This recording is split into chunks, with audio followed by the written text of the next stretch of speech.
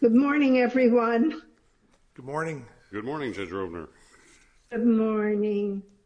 And good morning to everyone in the courtroom. Judge Hamilton, Judge Brennan, and I are very happy that you're here.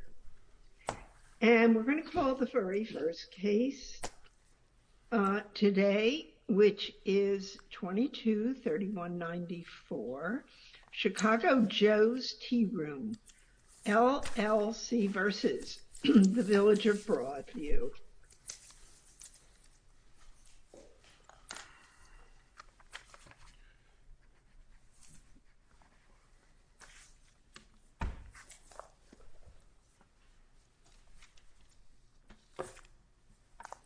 Good morning, Your Honors. Good morning. Good morning. May it please the Court. My name is Adam Hirsch. I represent Plaintiff Appellants Chicago Joe's Tea Room, LLC, and Purvis Conway.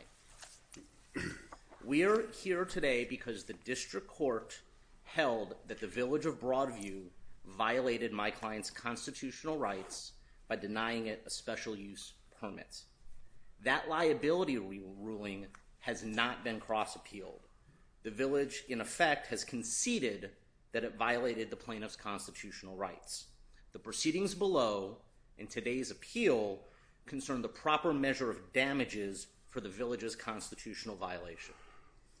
I'd like to start with the District Court's ruling under Rule 701 of the Rules of Evidence to exclude the testimony of plaintiff's lay witness David Donahue.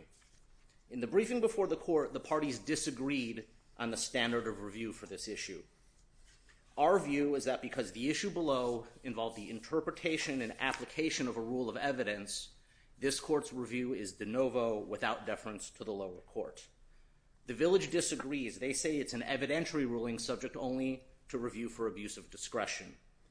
We disagree. We don't think their cases cited in their brief really apply to this situation. The issue here was really the classification of Mr. Donahue's testimony and an interpretation of the language of Rule 701. And because it is an interpretation... Mr. Hirsch, would you be kind enough to tell us a bit more about Mr. Donahue's involvement in the polecats business? Yes, Your Honor. Forgive me, but to what degree did he have hands-on involvement with the day-to-day running of that business once his role was limited to that of, I guess, an on-call consultant? And did he have any meaningful involvement at all after 2013? So let me take that in a couple of parts. The on-call consultant period for Mr. Donahue with polecats did not necessarily involve him being there every day, but he was just that, on call for the day-to-day business managers to bring him questions. He was in a position to review financials. He still had access to the polecats books and records that are the basis for his testimony. In this case, after 2013, I don't know that there's anything in the record, Your Honor, that suggests his day-to-day involvement was 05 to 07, and then it moved into the consultancy period.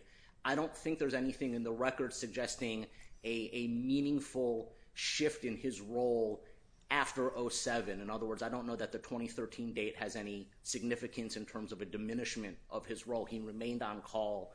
He remained able to talk with the business people. At some point, he did lose the ability to have access to the books and records. That was obviously an evidentiary issue that I hope to get to in a few minutes, where he was giving testimony based on polecats records, but no longer had access to them, and necessitating a third-party subpoena to that company, which happened. But the consultancy role was not in the minutia, but with access and oversight. The 701 analysis here we submit is very straightforward. In our brief, we directed the court to the year 2000 committee comments on that rule, which we believe are instructive and are directly on point. Those comments say, with some specificity, that the owner or officer of a business can testify to the value or projected profits of the business without the necessity of qualifying the witness as an accountant, appraiser, or similar expert. We submit that's exactly what Mr. Donahue did and who he was. He offered testimony on the projected profits of Chicago Joe's as compared to Polecat's, a similar business. Do those comments address a business that never opened? They do not expressly, but the Lightning Lube case cited in those comments addresses a business that never opened.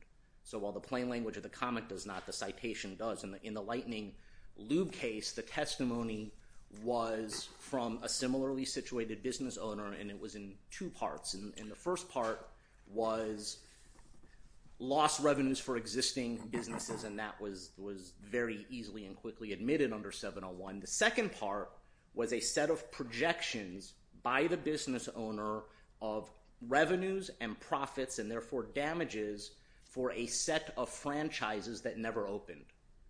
So we'd submit that. And in the Lightning Lube case, if I recall correctly, the district court had admitted that evidence, correct? I don't recall the procedural posture. I know the Third Circuit affirmed it. I don't recall if it was a reversal or an affirmance of what the district court did. The Third Circuit allowed it in. Would there be a concern, Mr. Hirsch, if we were to allow for the admission of lay/expert testimony in this manner? We've got this obviously elaborate set of rules under Daubert and 702 and how opinion testimony is to be considered because of its nature.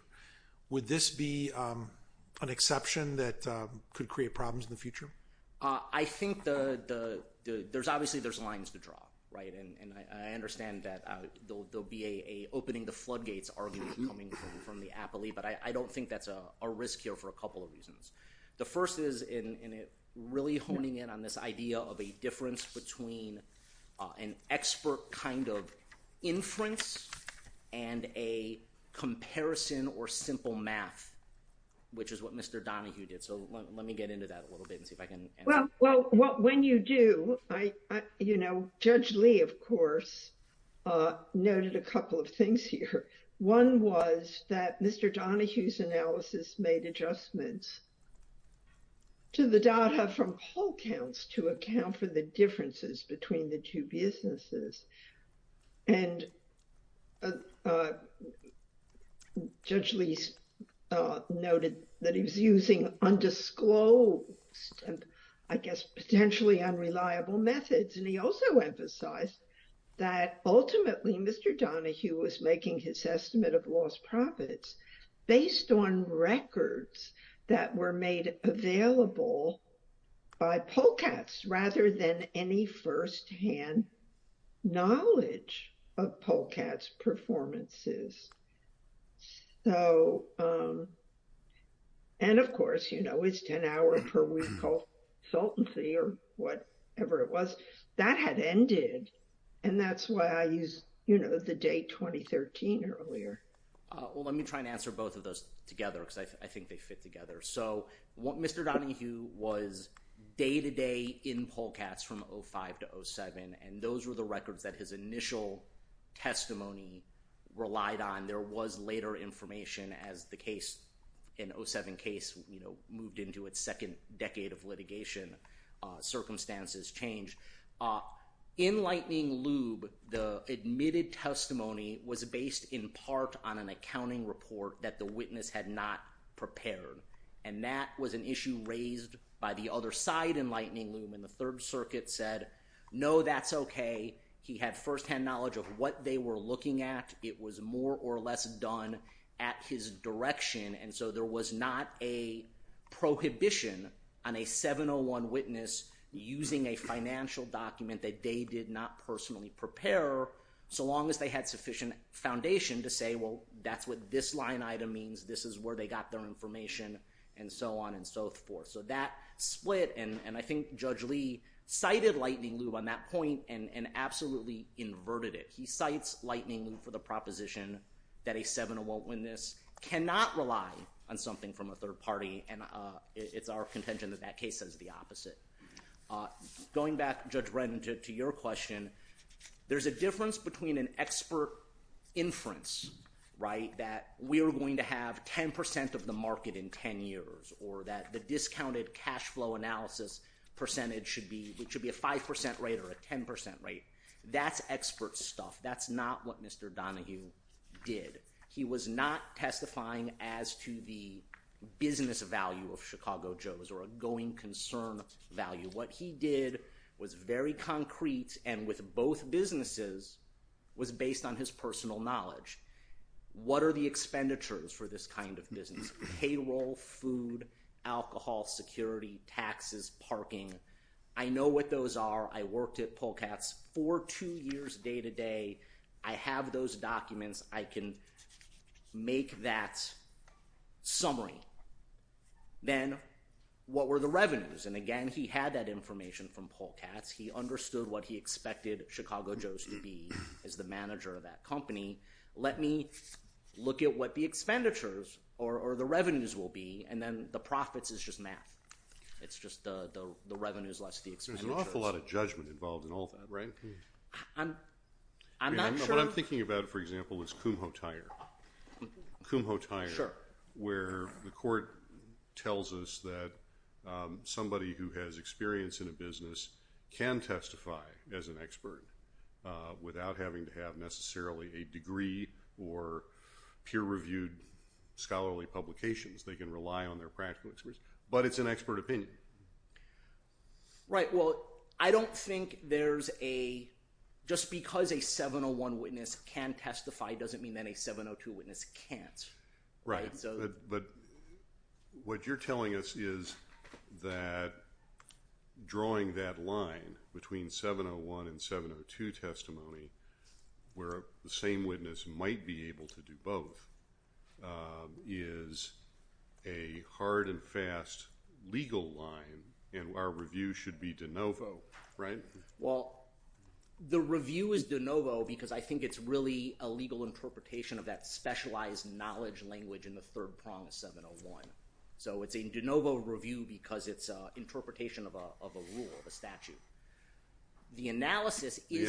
The application, however, is very fact, case, and witness specific, right? 100% agree with that, and I think there's some particular facts with Donahue here that warrant his admission. Again, he had firsthand work experience at both businesses. He was in the... What do you mean firsthand experience with Chicago Joe's? It never opened. In setting it up, he had to... I mean, that's the second issue here, right, is this new business rule and the question of whether a never-opened business can ever recover lost profits. And the Illinois law on that, as this court noted in the Pavarti case, says, well, that's not a per se rule. It's just an application. Mr. Didn't you waive any such argument about this, this new business rule? Because Broadview, as I recall, had sought the exclusion of Mr. Donahue's opinion as to lost profits on the ground that Illinois law treats the anticipated profits of a new business as too speculative and remote to support a recovery. And you didn't respond to that argument below, and Judge Lee certainly noted that. Now you seem to be arguing that this new business rule is not so firm a bar as Broadview and Judge Lee believe. But it looks to me as if you probably, waived the argument by not responding to the point below, which of course would add additional support for Judge Lee's ruling. Your Honor, I would make 2 points on that. The first is that the waiver that Judge Lee found was in response to a motion in limine, not a merits motion. There's not any authority from the village or in the district court's opinion that says failure to respond to a motion in limine constitutes a substantive waiver of the issue the way it would if you didn't respond on a summary judgment motion. In limine rulings are, by their nature, temporary and can be revisited. The more substantive point is that we did respond. I would direct the court to docket entry 928, page 8, docket entry 926, page 10. In both instances, Chicago Joe's below cited the Belleville Toyota case for the Illinois rule that lost profits are recoverable and that the new business rule does not act as a blanket prohibition. Those arguments did not use the phrase new business rule, but they were there, and we submit were sufficient to defeat the waiver argument. Mr. Hirsch, did either side address whether this question should be governed by federal evidence law or state substantive law? Not as an either or. I think both sides argued it at both levels. In other words, that the village made a two-pronged attack on this testimony under 701 and then under Illinois law, and the plaintiff's response below was not to say that one or the other was in an inappropriate basis for argument, but that both were just substantively wrong. So we can avoid an academic exercise in Erie Railroad law? In this particular instance, yes. Okay. Your Honors, if I may, I'd like to reserve the balance of my time for rebuttal if there are no more questions at this time. That's fine. Thank you, Your Honors.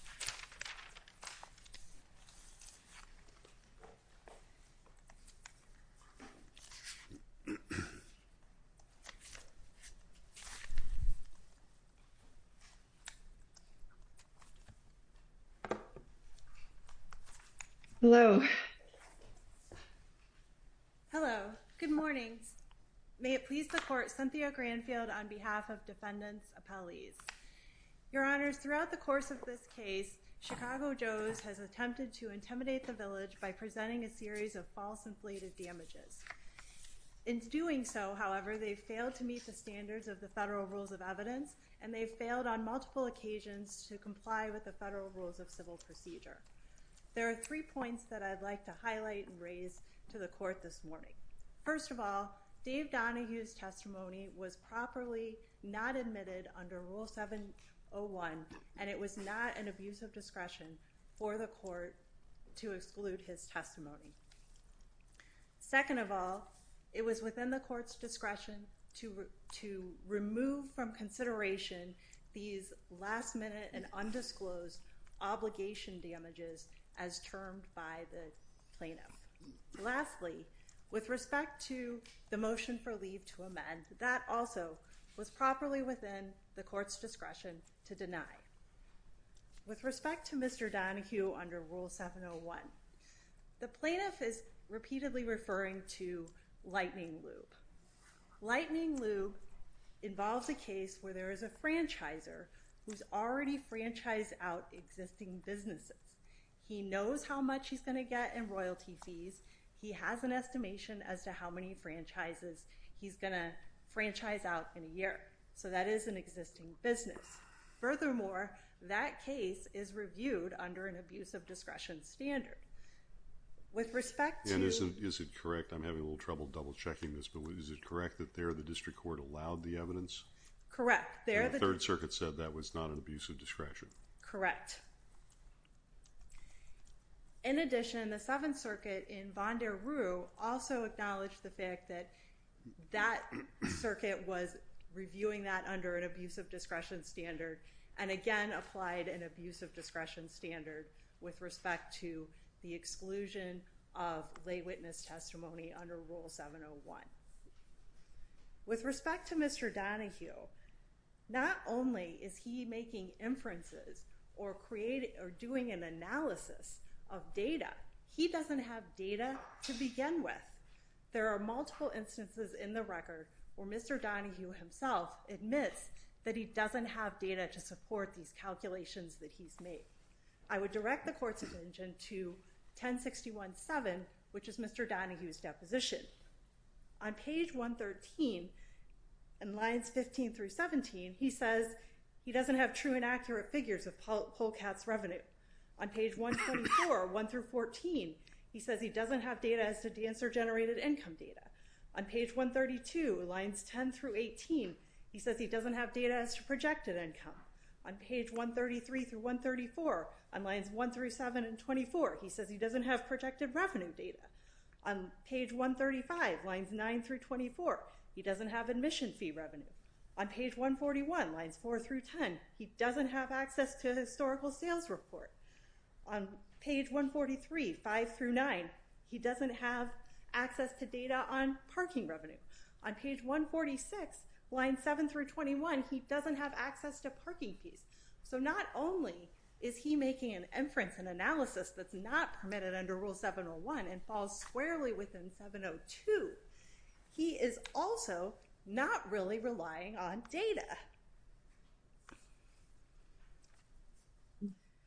With respect to a further explanation as to why this falls under 702, I think that we can use Mr. Donahue's own testimony on, for example, page 113. He's asked, so you made adjustments up and down on these numbers based on what you thought was different between Chicago Joes and Polecats? Answer, yes. All right. Did you retain any experts to make these sort of adjustments?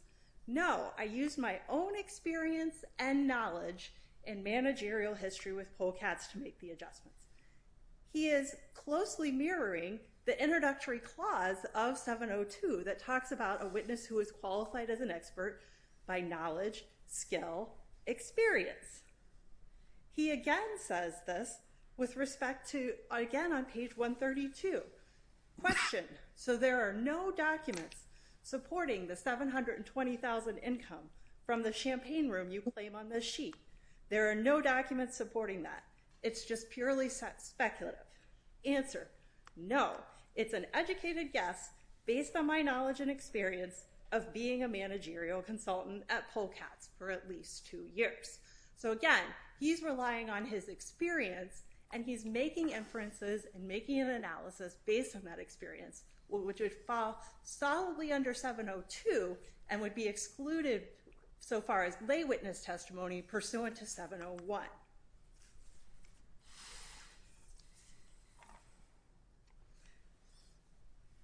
Let me ask you, could I take you to the extent that the village's expert critiqued Mr. Donahue's lay opinion as to damages, was there any proper role for Mr. Sargent to play as a rebuttal expert in responding to those criticisms and endorsing Mr. Donahue's analysis?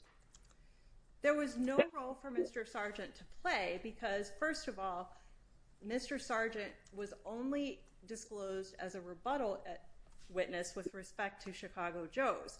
So the defendant would have never presented their own expert as a witness if Chicago Joes was unable to present evidence of the revenue to begin with, or lost profits, to begin with. So he would never even be presented as a witness, and it would be also improper under Rule 703 for him to serve as a mouthpiece for Mr. Donahue. And I would also add that because of what I've just said about the fact that he's not even relying on data and he's contending that it is an opinion, it would be inappropriate for Mr. Sargent to offer opinion testimony under Rule 703 in relation to Mr. Donahue's opinion testimony because he's not relying on facts or data that Mr. Donahue is providing. He's relying on an opinion that Mr. Donahue is providing.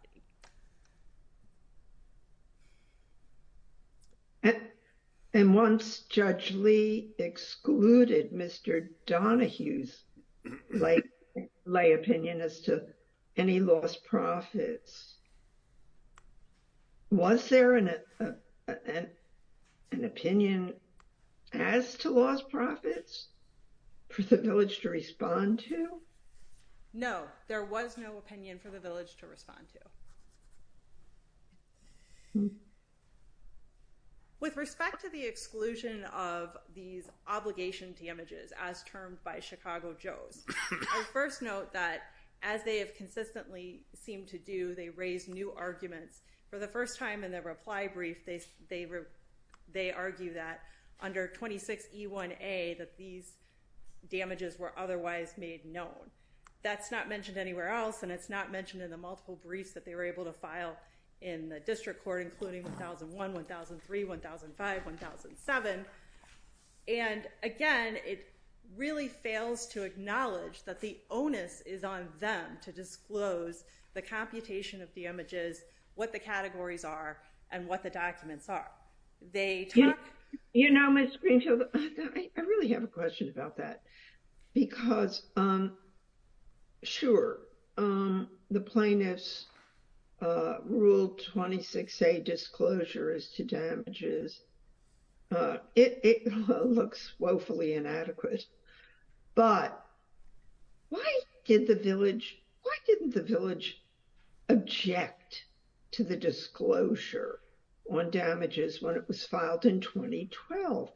I keep wondering, why did you wait until the eve of trial, which of course was nearly a decade later? Sure, Your Honor.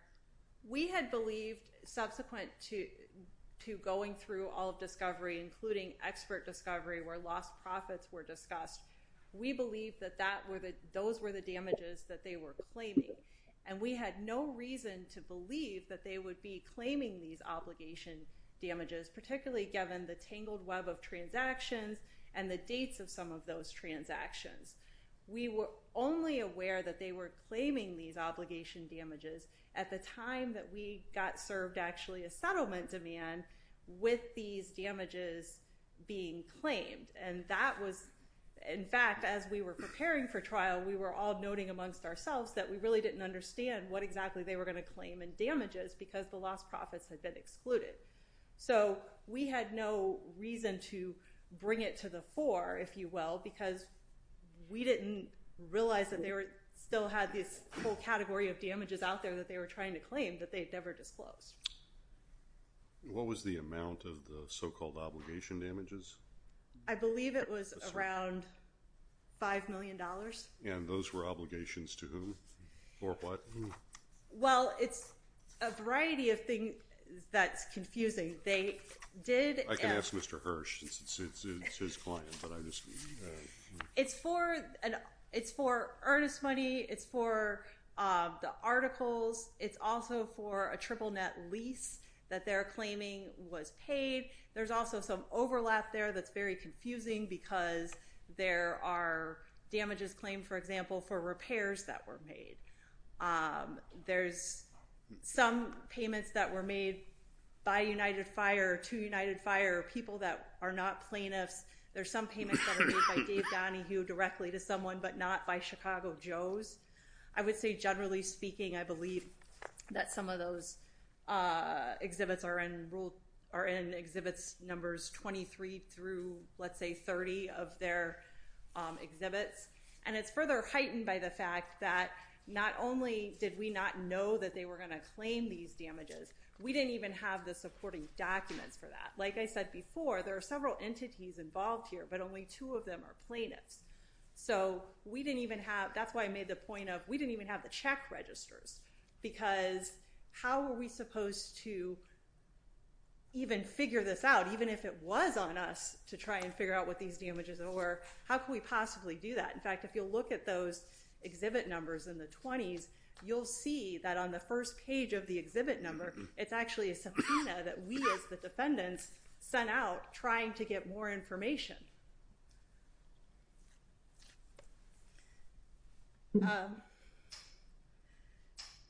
So we were prejudiced in this regard too, because as Judge Lee noted in his 2016 opinion on summary judgment, we, for example, did not argue about damages, so he didn't rule on damages.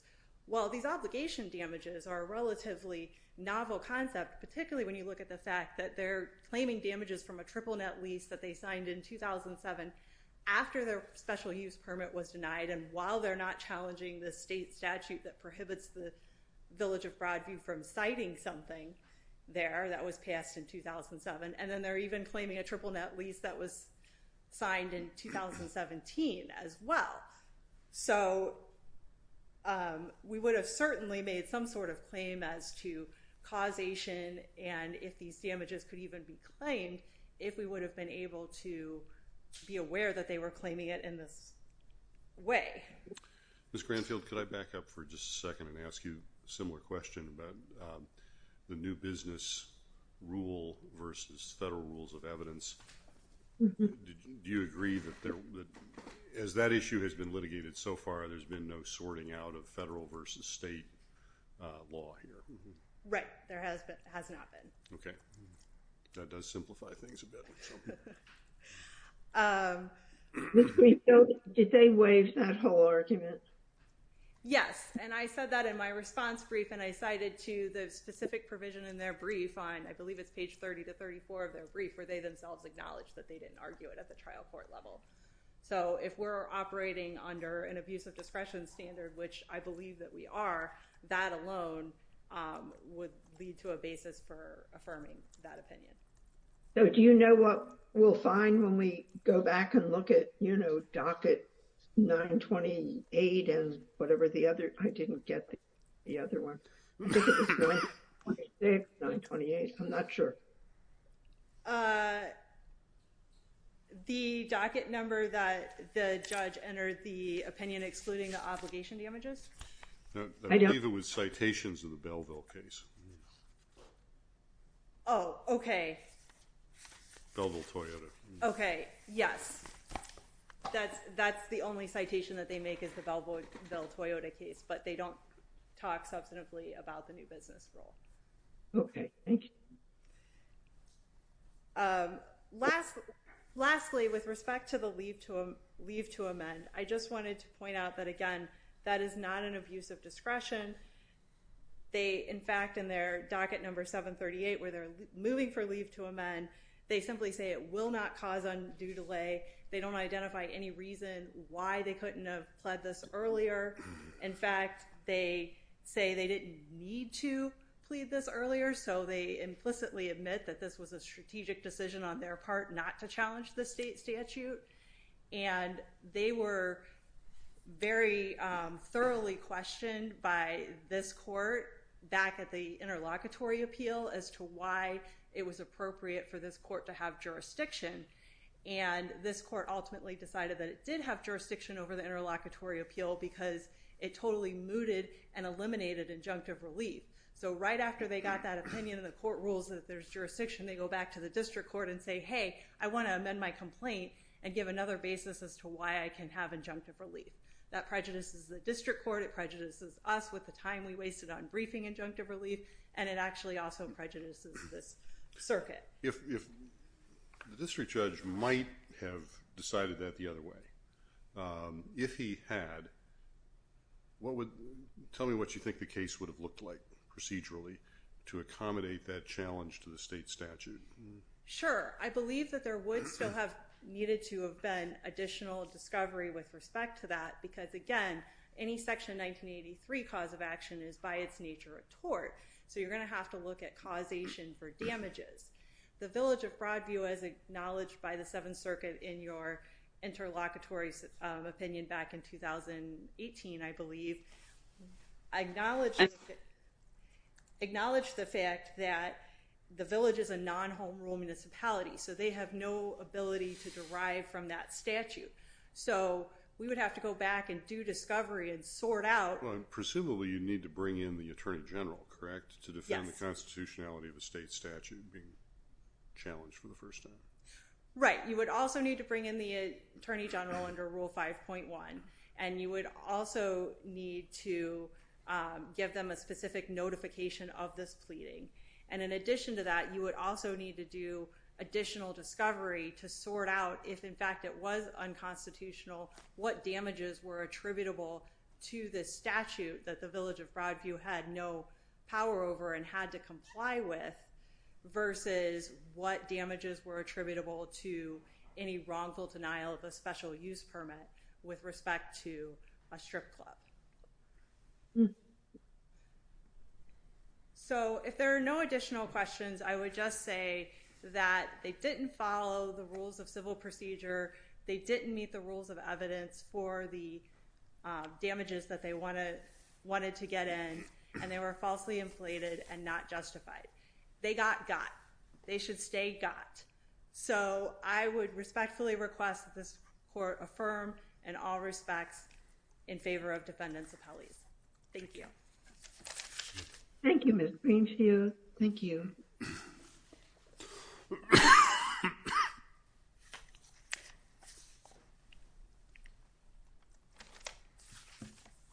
Hello again, Your Honors. Let me start, Judge Hamilton, with your question on those out-of-pocket damages. Are these obligation damages?